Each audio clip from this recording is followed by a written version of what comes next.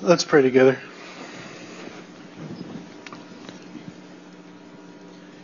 Father God, we come to you as sinners, as those who are struggling, as those who constantly forget and who take our eyes off of you. God, I pray that this morning you would help us through your Son, Jesus Christ, to even more love you. That you would open our eyes to your glory.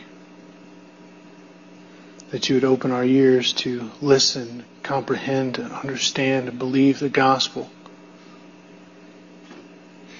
And that you would change our lips, our tongues, so that we would be eager to proclaim it. God, help us this day. We're trusting in the sufficiency of Christ. It's in His name we pray. Amen. How do you relate to God? I mean, who is God to you? I mean, how do you think about God? Do you see God as some sort of distant, transcendent, far off, cold God who maybe makes some rules that we need to live by, and we try to do that to the best of our ability with really no or little help along the way? You see God as some sort of dictator that's ready to throw his hammer down on you, right? Some sort of moral cop that wants to dictate and judge your every step, your every action.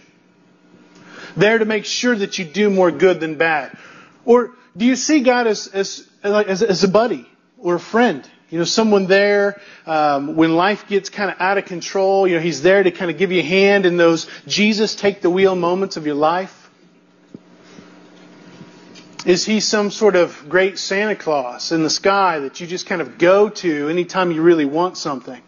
And you think, okay, if I do enough good, if I'm more nice than I am naughty, then He'll give me the present that I want. Do you see Him as something else, maybe a teacher or something else that you fashion into your own image? Is it that you are made in God's image, or do you make God in yours? I mean, think about this. How do you relate to God? How do you think about Him? What's your relationship with Him like? Today, most people hold to this idea that Christian Smith titled moral therapeutic deism. That God is some sort of divine clockmaker, that He created everything and kind of set it into motion, but basically leaves it to run on its own. And He gave enough of His law, enough of His rules that He kind of stands off as a far-off, distant, one-day judge that will condemn or give blessings to those who do more good than bad. And He's left enough of an impression of Himself that people can, if they want to or need to, can take comfort in Him, or maybe they can look to Him to help realize their potential if they should so choose to do that. Most of us think of God as some sort of cold, distant creator turned rule-making crutch. That's how we see God. And I wonder if you feel that way about Him. In a room this large, knowing that statistics are what they are, more than likely, a lot of you do. And if you don't all the time, there are times in your life where you wonder, where are you, God? Are you sleeping? Or maybe you're on the other extreme.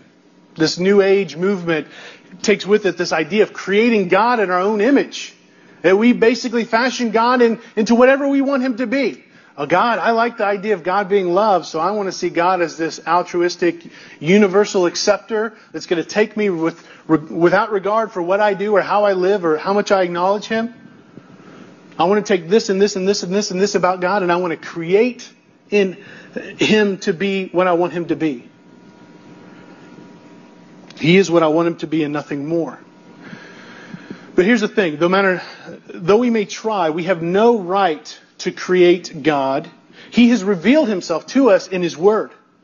And we can't just dismiss him or neglect him or ignore him as some sort of far-off, moralizing teddy bear. God is real. God is sovereign. God is personal. We see him clearly in the person and work of Jesus Christ. God is not far off, and nor can we create our own personal Jesus. In Jesus, we see God, and his work in us changes our lives.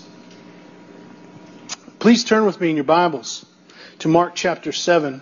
We're going to be looking at verses 31 through 37. That's page 843 in the Bibles that are there in the chairs. In this passage, we'll see that Jesus' intimate interaction with this deaf man reveals to us the nature and work of God. So please read along with me. Mark chapter 7, verses 31 through 37.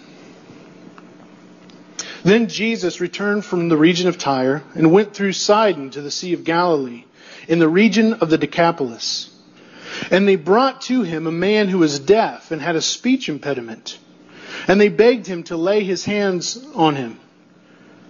And taking him aside from the crowd privately, he put his fingers into his ears, and after spitting, touched his tongue. And looking up to heaven, he sighed, and said to him, Ephphatha, that is, be opened. And his ears were opened, and his tongue was released, and he spoke plainly. And Jesus charged them to tell no one, but the more he charged them, the more zealously they proclaimed it. And they were astonished beyond measure, saying, He has done all things well. He even makes the deaf hear and the mute speak. First, Jesus is intimately involved in lives in that he softens hearts with his compassion. Now, last week we saw that Jesus has left Galilee and he's traveled northwest into Gentile territory on this rest-seeking, rest-giving mission. Last week he went up to Tyre, and he did that to get away from the Jews. He wanted to distance himself from them, and so he's among these people, these Gentiles, whom the Jews considered to be unclean, considered to be defiled, considered to be unworthy to have fellowship with God just because of who they were. They weren't Jews. We saw in verse 31 there that he's gone to Tyre where he met the Syrophoenician woman. And after that, he headed north up along the coast to Sidon. He was there for I don't know how long, but then he took sort of this horseshoe going east across and then back down on the east side of Galilee to this region of the Decapolis. The Decapolis means 10 cities. It's 10 Gentile cities. So what we see here is that Jesus has spent his entire time among Gentiles. Among these people who were considered unclean, undefiled, and unworthy to approach God. And who, by his presence with them, would have defiled him, making him, according to Jewish standards, unworthy to approach God.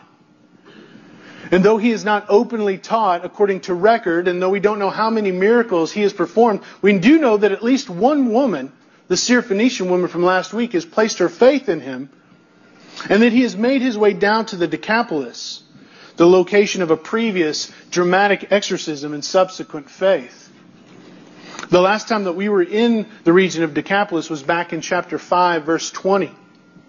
Jesus had just crossed over the Sea of Galilee as it was raging, ready to sink the boat. He was asleep there. His disciples woke him up in panic, and they cried out. Jesus spoke 3 words, and he completely calmed the storm. And as soon as they land on the shore, as soon as he gets out of the boat, he's confronted with this Gentile man that is possessed by a legion of demons.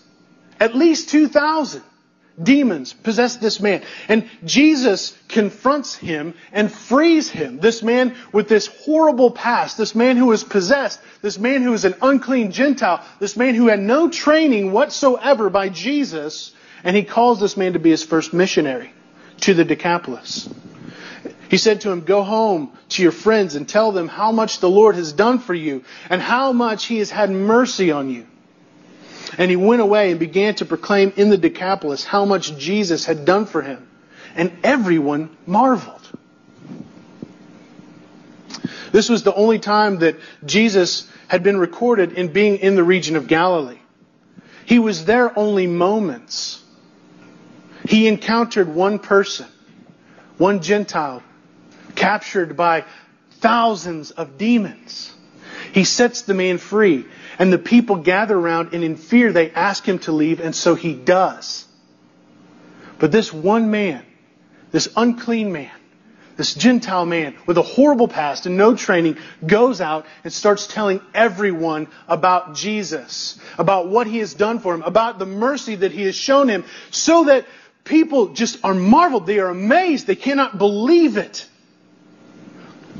So that by the time Jesus returns again, you've got these people who had before asked Him to leave are now bringing people to Him. Matthew, in his account, adds in chapter 15, verse 30, that not only did they bring this one deaf man who was mostly mute to Him, but it said that as Jesus sat on the mountain outside of the city, that great crowds began to come to Jesus. It doesn't say one great crowd, but many great crowds. It was plural. They were coming to Jesus, and they were bringing with them the lame, the blind, the crippled, the mute, and others. And they put them at His feet, and He healed them. Like waves to the seashore, these waves of people kept coming, and they were bringing these people in need of healing, and they literally tossed them down at His feet and asked Him, begged Him to heal these people. And Jesus does. All of this because one unworthy man faithfully told others about Him. They bore witness to what Jesus has done and how He'd shown mercy upon him. This deaf and mostly mute man was just one of many that this crowd eagerly threw at Jesus' feet. But Mark isolates this one event and focuses on this man so that he can highlight Jesus' compassion. According to verse 32, the crowd begged Jesus to lay His hands on the man. But Jesus goes a lot farther than that. He does so much more than just lay His hand on this man. Verses 33 and 34, Mark actually mentions 6 steps that Jesus takes in His encounter with this man in order to show and reveal His compassion for him. First, Jesus takes the man aside. All right? He doesn't just heal the man right out there in the midst of the crowd. It says He pulls him away privately. Imagine how difficult, how hard that would have been. These throngs of people just keep coming in waves towards Jesus, but yet He pulls him aside. Because He wants to say, hey, listen, this is not about entertaining or amazing the crowd. This is not about me showing how great I am, how marvelous I am. This is not about my fame. This is about you. I'm pulling you aside because I want you to see that I care about you. Second, Jesus puts His fingers in the man's ears. Now, He doesn't have to do that. He does it in order to communicate to this deaf man of what He's going to do for him. This is like simple sign language, right? I don't know how to communicate, signs, so what I'm going to do is I'm going to stick my fingers in your ears so you know that I'm about to heal you. Third, Jesus, after spitting, touches the man's tongue. Jesus takes this bodily fluid that is considered unclean, puts it on His fingers, touches the unclean tongue of an unclean man, and He does that to say, guess what? I am going to cleanse you of your disability. Fourth, Jesus looked up. He looked up to heaven to show the man where his power comes from. It comes from God. Fifth, Jesus sighs. He sighs because it's His example of Him praying for this man and his example of Him grieving over the effects of sin on humanity. This man's deafness is a consequence of sin. And sixth, Jesus says, Ephphatha, be opened. And instantly this man was healed. Now Jesus didn't have to do a single bit of that in order to heal this man. You realize that? He didn't have to do a thing. Last week, when we looked at Jesus and His interaction with the Syrophoenician woman, this woman comes to Jesus and she's begging Jesus to cast this demon out of her daughter, right? And so Jesus says, hey, you know what? It's done. Go home. She's fine. And she goes home and And sure enough, her little girl as well. Jesus doesn't even say, be gone. He just says, she's fine. Go ahead.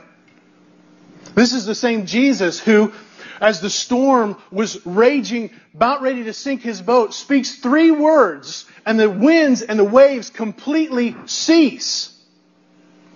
So when Jesus comes to a man who is deaf and mostly mute, it's not that this is a more challenging, a more difficult miracle for Jesus to perform, and so he's got to go through this magic ritual, this sort of incantation or hocus pocus to be able to get this man healed.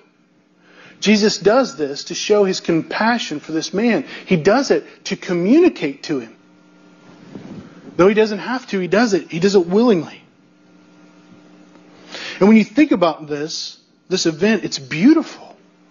Because we are seeing Jesus intimately meeting this man's needs. You see, in that day and age, if you were deaf and you were mute, you were treated as those who were insane. Or those that were stupid, those who were incapable of knowing anything, like a mental disability. You were treated as less than human. You had no rights. You were not considered about what you might want or what you might need because you had no way of knowing that. And they thought that because you had no way of telling people what you understand. You see, without communication, you were just basically cattle. And that's how this man was treated. He was ignored. He was isolated. He was neglected. He was not considered at all. But yet Jesus comes to the man and he takes him aside. And he looks at him in the eyes and he says, I see you. In his actions he conveys, I know that you understand me.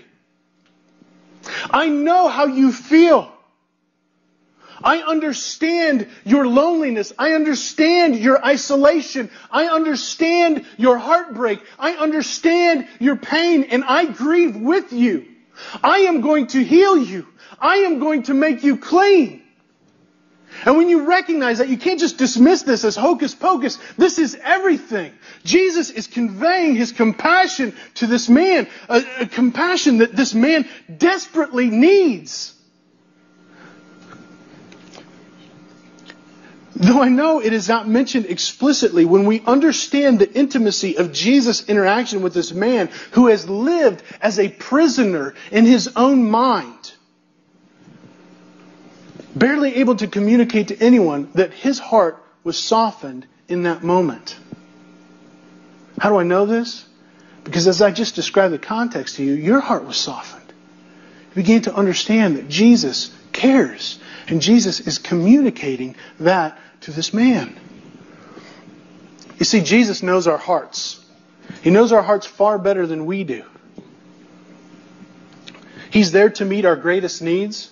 He's there to confront the things that we love, the idols that we've placed in our hearts that keep us from God. And we see this repeatedly throughout Mark. I mean, think about it. Back in chapter 1, Jesus comes across this leper. And though Jesus needs only say a word, in fact, he doesn't even need to say a word, Jesus goes ahead and he touches this man. This untouchable man. He lays his hand on him. Think about what it would be like to be a leper. To be outcast. You're not able to live among the town. You had to live in the caves and away and only with lepers. And you had to shout out, unclean, unclean, unclean whenever someone would approach. Imagine, you could not go around your loved ones. This man may have had children that he was never able to hug. He was untouchable. Yet Jesus touches him.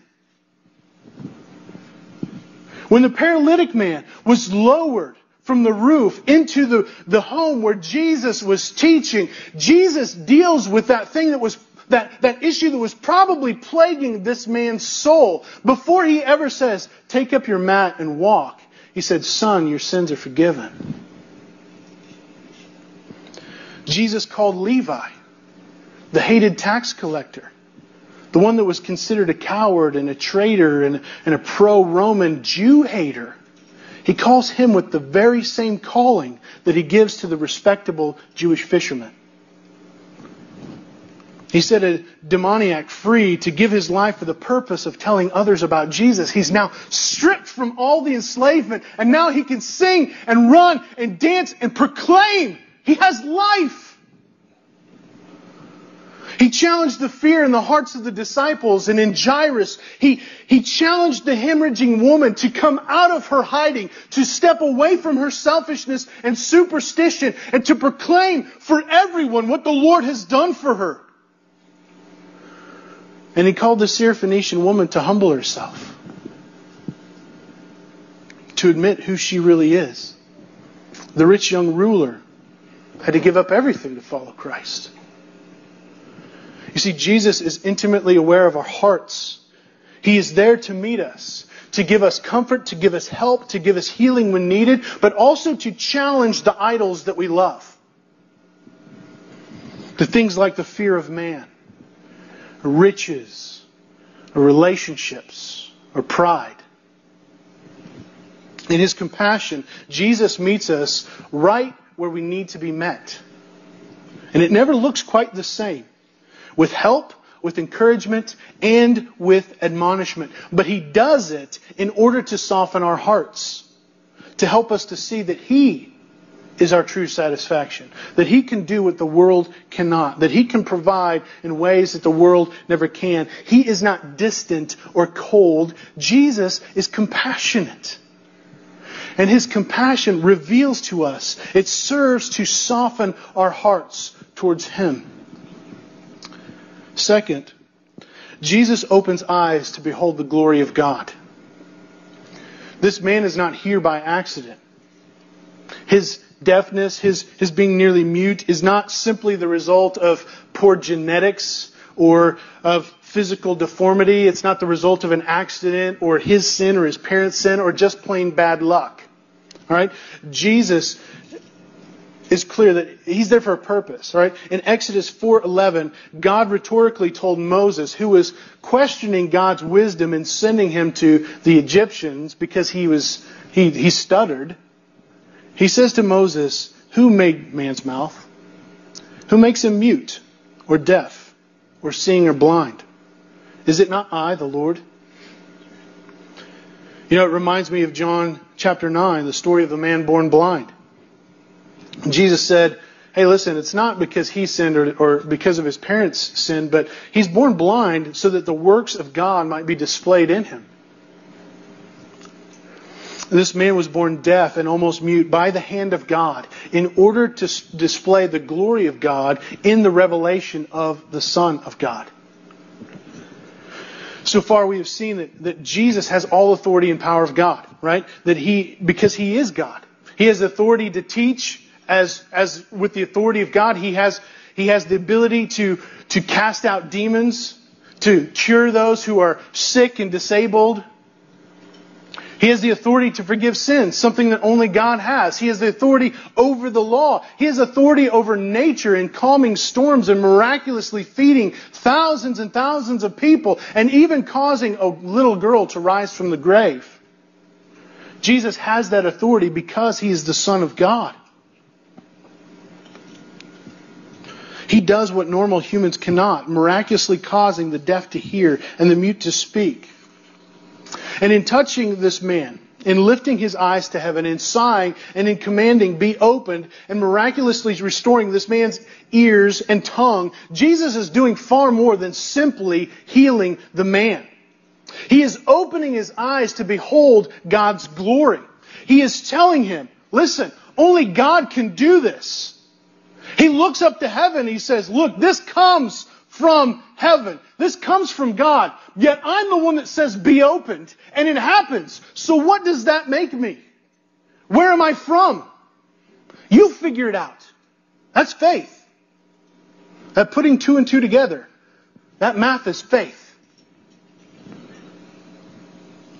Mark wants us to understand that Jesus is the Christ, the Son of God. That is the very reason he wrote this gospel. That is the very first line in his gospel, right? And so, all along the way, Mark wants to paint pictures so that we can see and understand, so that we can behold the glory of God. He doesn't just want to tell us, hey, guess what, guys? Jesus is God, right? That's really convincing, right? Instead, he wants to bring us into the story. He wants to paint a picture so that we can experience it. so that we can feel it. Well, not just understand it with our minds, but so that we can experience it with our hearts. So that we are a part of the story. We are overwhelmed as Jesus performs miracle after miracle and says these amazing things and does these amazing things and challenges the unbelief that rules the day. This is why Mark wants to paint the picture in events, in particulars, and details rather than just telling us, simply stating facts. He wants us to put two and two together. One of the important little details that Mark places in this account is a rare word that Jesus used for the speech impediment that this deaf man had. It's only used one other place in the Bible, in Isaiah 35, 5 and 6. Isaiah 35 speaks of a day that is yet to come, in which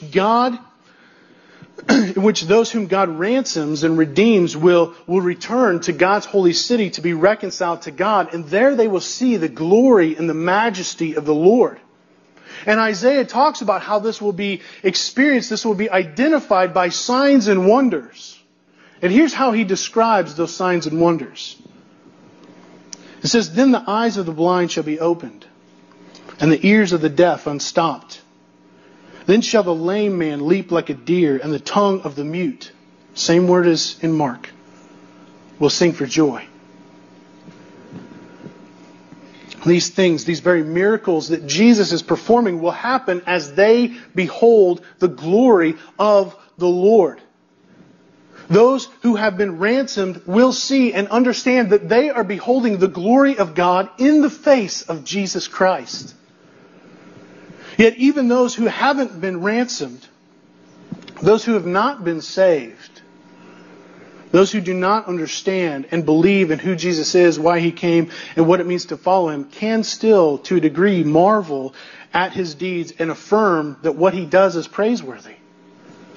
I'm sure that out of this crowd that shouts out, that begins zealously telling everyone about all these wonderful things that Jesus has done, that not all of them believe.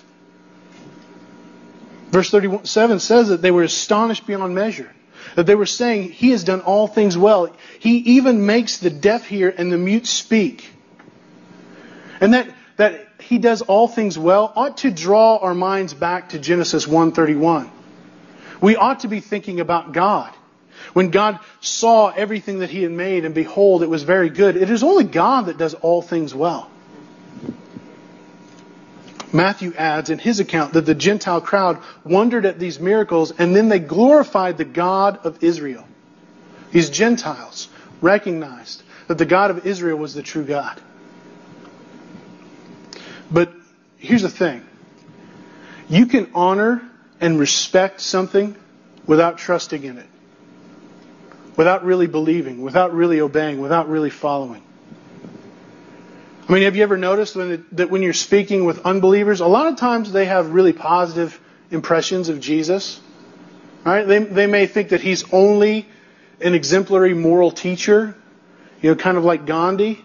Or they may think that He's a prophet, but they still respect Him, don't they? They still look upon Him favorably. Friends, it's not enough to think well of Jesus. To think that He's a good idea.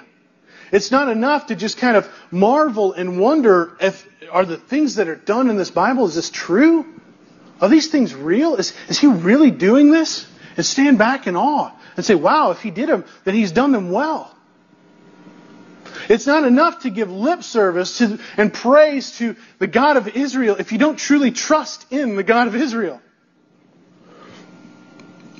You must believe with your heart, with your soul, with your mind, and with your strength in who Jesus is. You must know and rest in what He has done by dying on the cross from sin and from rising from the grave in order to reconcile sinners to God. That must be your hope, and that you are willing at all costs, no matter what the sacrifice, forsaking all others in order to follow Him.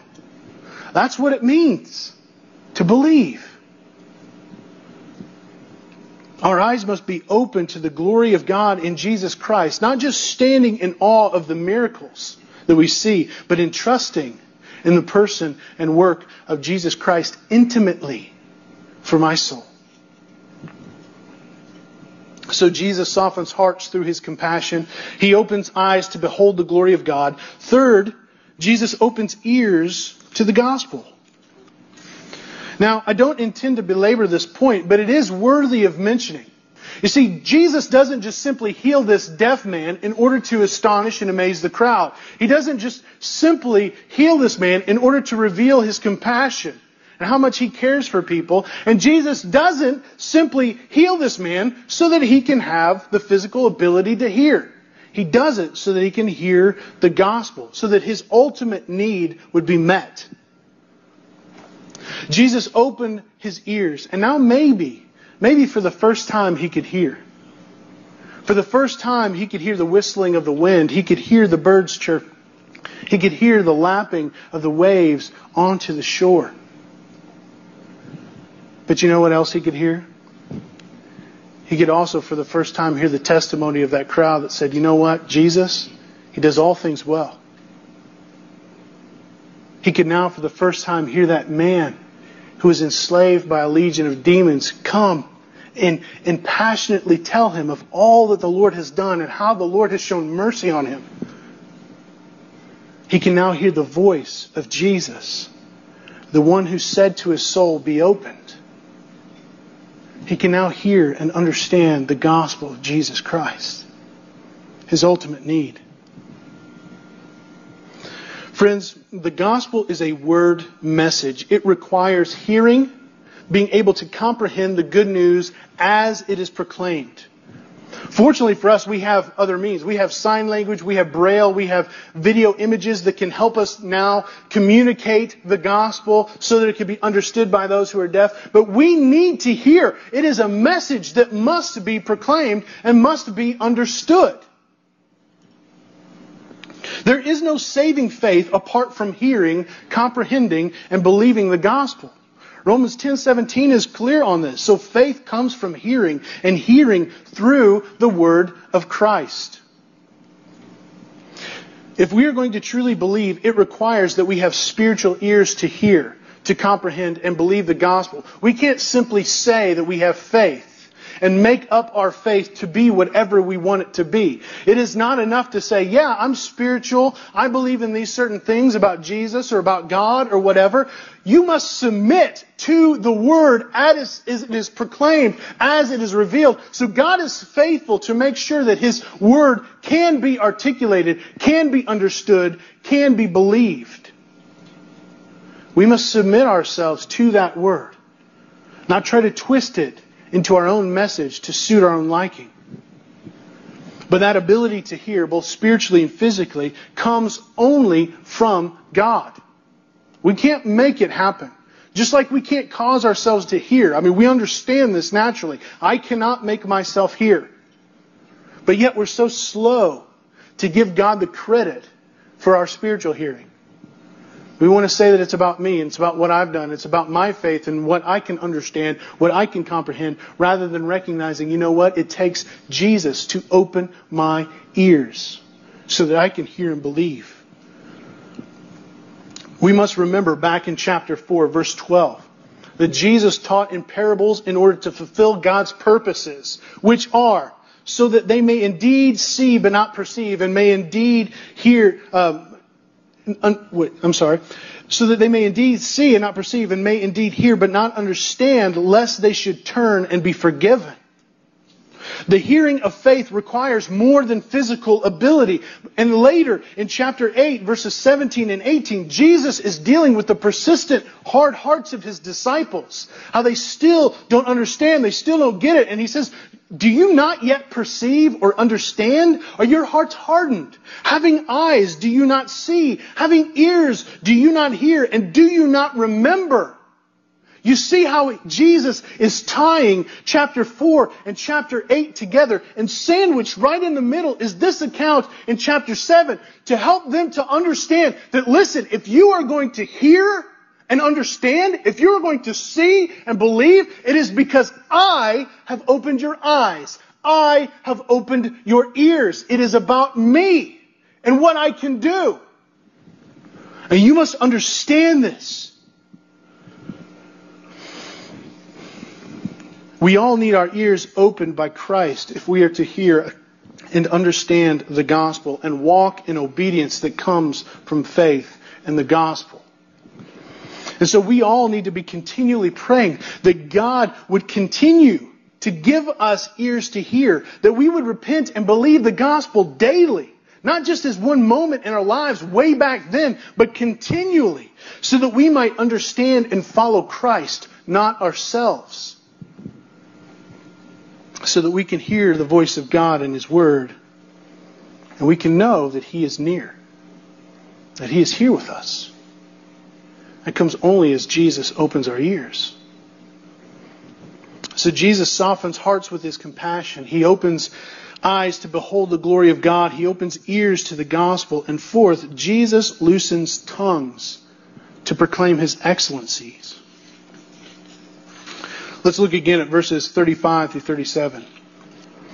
It says, "And this man's ears were opened, and his tongue was released, and he spoke plainly.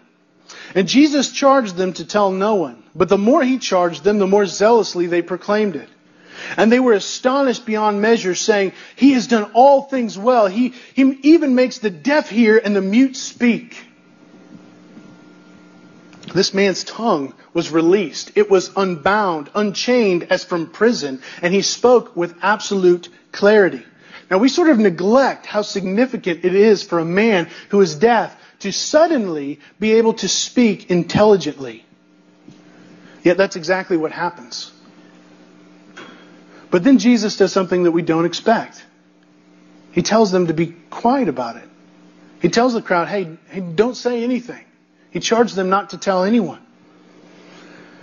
Now, He does this because people perpetually misunderstand who Jesus is. As they go out and they start telling people about Jesus and these miracles that they perform, then people begin to get fanatical about it. And they come because they want healing, because they want to be entertained, they want to see the show, or they want to take Jesus as some sort of political figurehead, as like a king to rule over them. But they continually misunderstand who He is, why He came, and what it means to follow Him. They do not get His true identity, His true purposes, His true plan for His people. Ultimately, His true identity, plan, and purposes can only be understood in light of the cross. It's only after His death and resurrection that we can fully know and rightly proclaim Him. And so He commands them to be silent. But here's the thing. The fame of Jesus cannot be contained. It has not been contained. Praise God, by His grace, it hasn't been contained in spite of us. It still goes forward. He's still seen. He's still understood. Their zeal compels them. Their sense of wonder that cannot be smothered. It's burning inside of them. And so consumed by their astonishment beyond amazement, they ran out and they told others, "Behold, He has done all things well." You need to know this man. You need to see this man. They were overwhelmed by His greatness and they declare it to others. You know, David says in Psalm 51, verses 14 through 15, "Deliver me from blood guiltiness, O God of my salvation, and my tongue will sing aloud of your righteousness. O Lord, open my lips, and my mouth would declare your praise." A recognition of salvation, a recognition of the forgiveness of sin and the righteousness of God wells up in songs of praise from the tongue. God opens their lips and they can't help but declare His praises. Psalm 126, verses 1 through 3. "And when the Lord restored the fortune of Zion, behold, we are like those who dream. Then our mouths were filled with laughter and our tongue with shouts of joy. Then they said among the nations, among the Gentiles, the Lord has done great things for them. The Lord has done great things for us, and we are glad." Though the Gentiles did not fully understand, they were glad and they told the things that the Lord has done for them. Though David and the psalmist did not have the complete revelation of Jesus Christ, they could not keep their tongues from declaring God's praise. And yet though we have the completed work of God, we have the completed Word, we have the full and final revelation of Jesus Christ, rarely lift our voices to praise Him. In fact, we cower, we balk at the opportunity to tell others about Him, those that don't know Him. We fear the consequences, and so we keep our mouths shut. We silence ourselves. Though we understand more, we proclaim less. Now, why is that?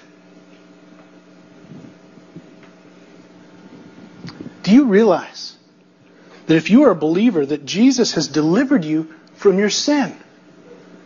Jesus has given you His Word, His full and final Word. He has given His Holy Spirit to come and dwell in your hearts so that you might know and discern and understand. So what God has done for you is more than what God has done for this crowd. It's more. Then how can you keep silent? How could you not declare His praise? Do you believe that He has done great things for you? Do you believe that He lives in your heart as He has promised, as He has guaranteed? Then how could you consider Him distant? How could you keep silent? You know, a lot of times the reason why we feel so distant from God is because we fail to proclaim Him. We fail to put ourselves out there to live in a sense of dependency and ultimate trust on Him. We keep silent. And as we keep silent, we feel more and more and more disconnected.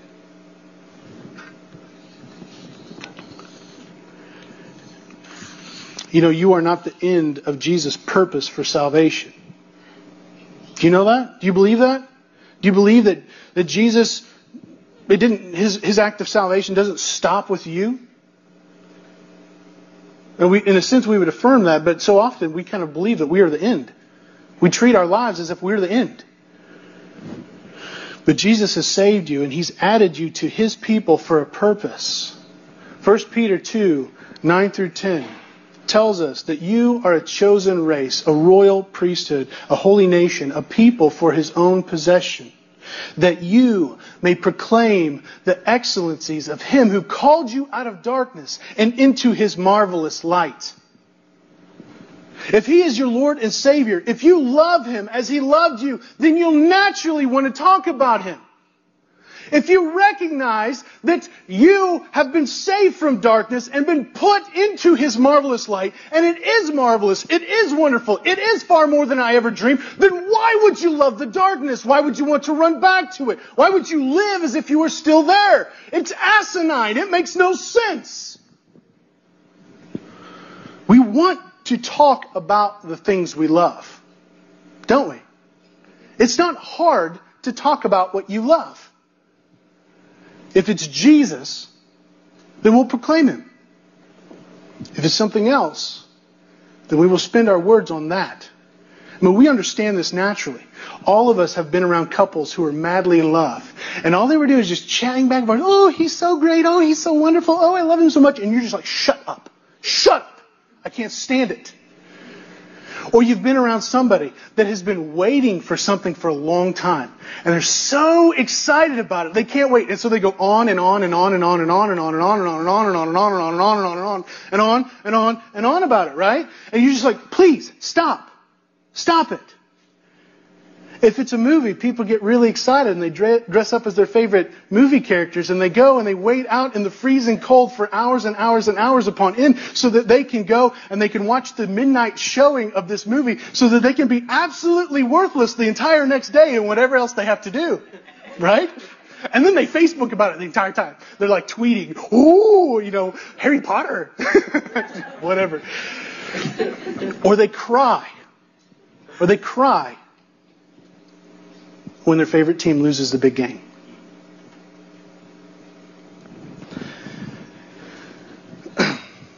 What do you talk about? What's the consistent topic of your conversation? What comes up over and over and over again? Who do you talk about? You talk about your family. You talk about your job. You talk about your life goals and ambitions. You talk about what you want. Talk about your possessions. Talk about school. talk about pop culture. Where does Christ fit into that? How much do you talk about Him? Those who know Christ and love Christ are near to Christ. They proclaim Him. They don't have to work up the courage. All right? It's just there. The more intimate you are with Him, the more you will want to talk about Him. Your tongue will be loosened and you will proclaim His excellencies, just as that young couple talks about their lover. If Jesus has saved you, He's drawn you near. He's done the work. He has offered you this relationship. He softens hearts with His compassion. He opens eyes to behold His glory. He opens ears so that you can repent and believe the gospel daily. You can be reminded over and over and over and over again of His love for you. And He loosens your tongues so that you can tell others about how wonderful He is. Friends, know Him. Know Him deeply. Know Him intimately. Know His compassion. Know His glory. And make Him known. Let's pray together.